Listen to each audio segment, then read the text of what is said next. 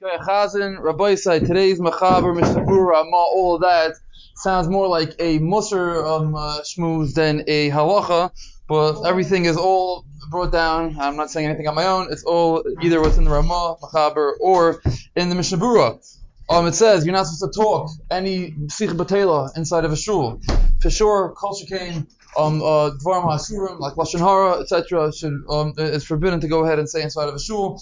And Mishnah Berurah speaks out that many times one person says, "Hey, I'll do it, big deal." So it's not the end of the world. He says many times that could spread, and before you know it, it'll impact others until it's much worse than just one person talking. You can have a whole Medrash talking, all because one domino and one domino fell. As the Mishnah Berurah speaks out, so therefore each person's stam is forbidden. But besides for that, understand that it can have a communal impact. That is what the Mishnah Berurah speaks out.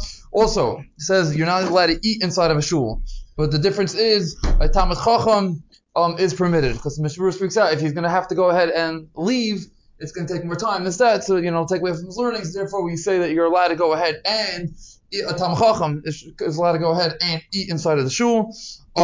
Now the question is, the shayla is in Chutz La'aretz where we live, if aniyim and poor people, whatever it may be, if they know the choice to go ahead and eat in a shul, sleep in a shul, it seems like it's the shayla, it's the machlekes. But Mishnah Berurah says, you have no other choice. You could go ahead and you could be mekel. And one final halacha is that you're not supposed to go into the shul if it's rain outside. Let's say it's if it's raining outside, and you just it's shelter inside of the building. You shouldn't come in just for that. Or if it's too hot outside, you shouldn't come in to protect you from the heat. The shul is basically kaddish, it's sacred. You should go ahead and deal with it in an appropriate way. That is the halachas for today. 2 halachas for Chazar from yesterday, where the neighbors should go ahead and be careful to spill things right outside their houses. If the neighbor of a shul shouldn't say, "Hey, I'm just going to spill it outside. What does it make a difference? It's a shul next door. I'm going to ignore that."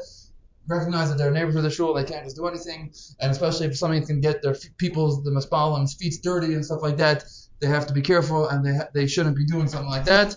Or something that's foul smelling, they can't go ahead and do it, even though they're focusing just what's inside of their house. They have to remember that they're neighbors of the shul.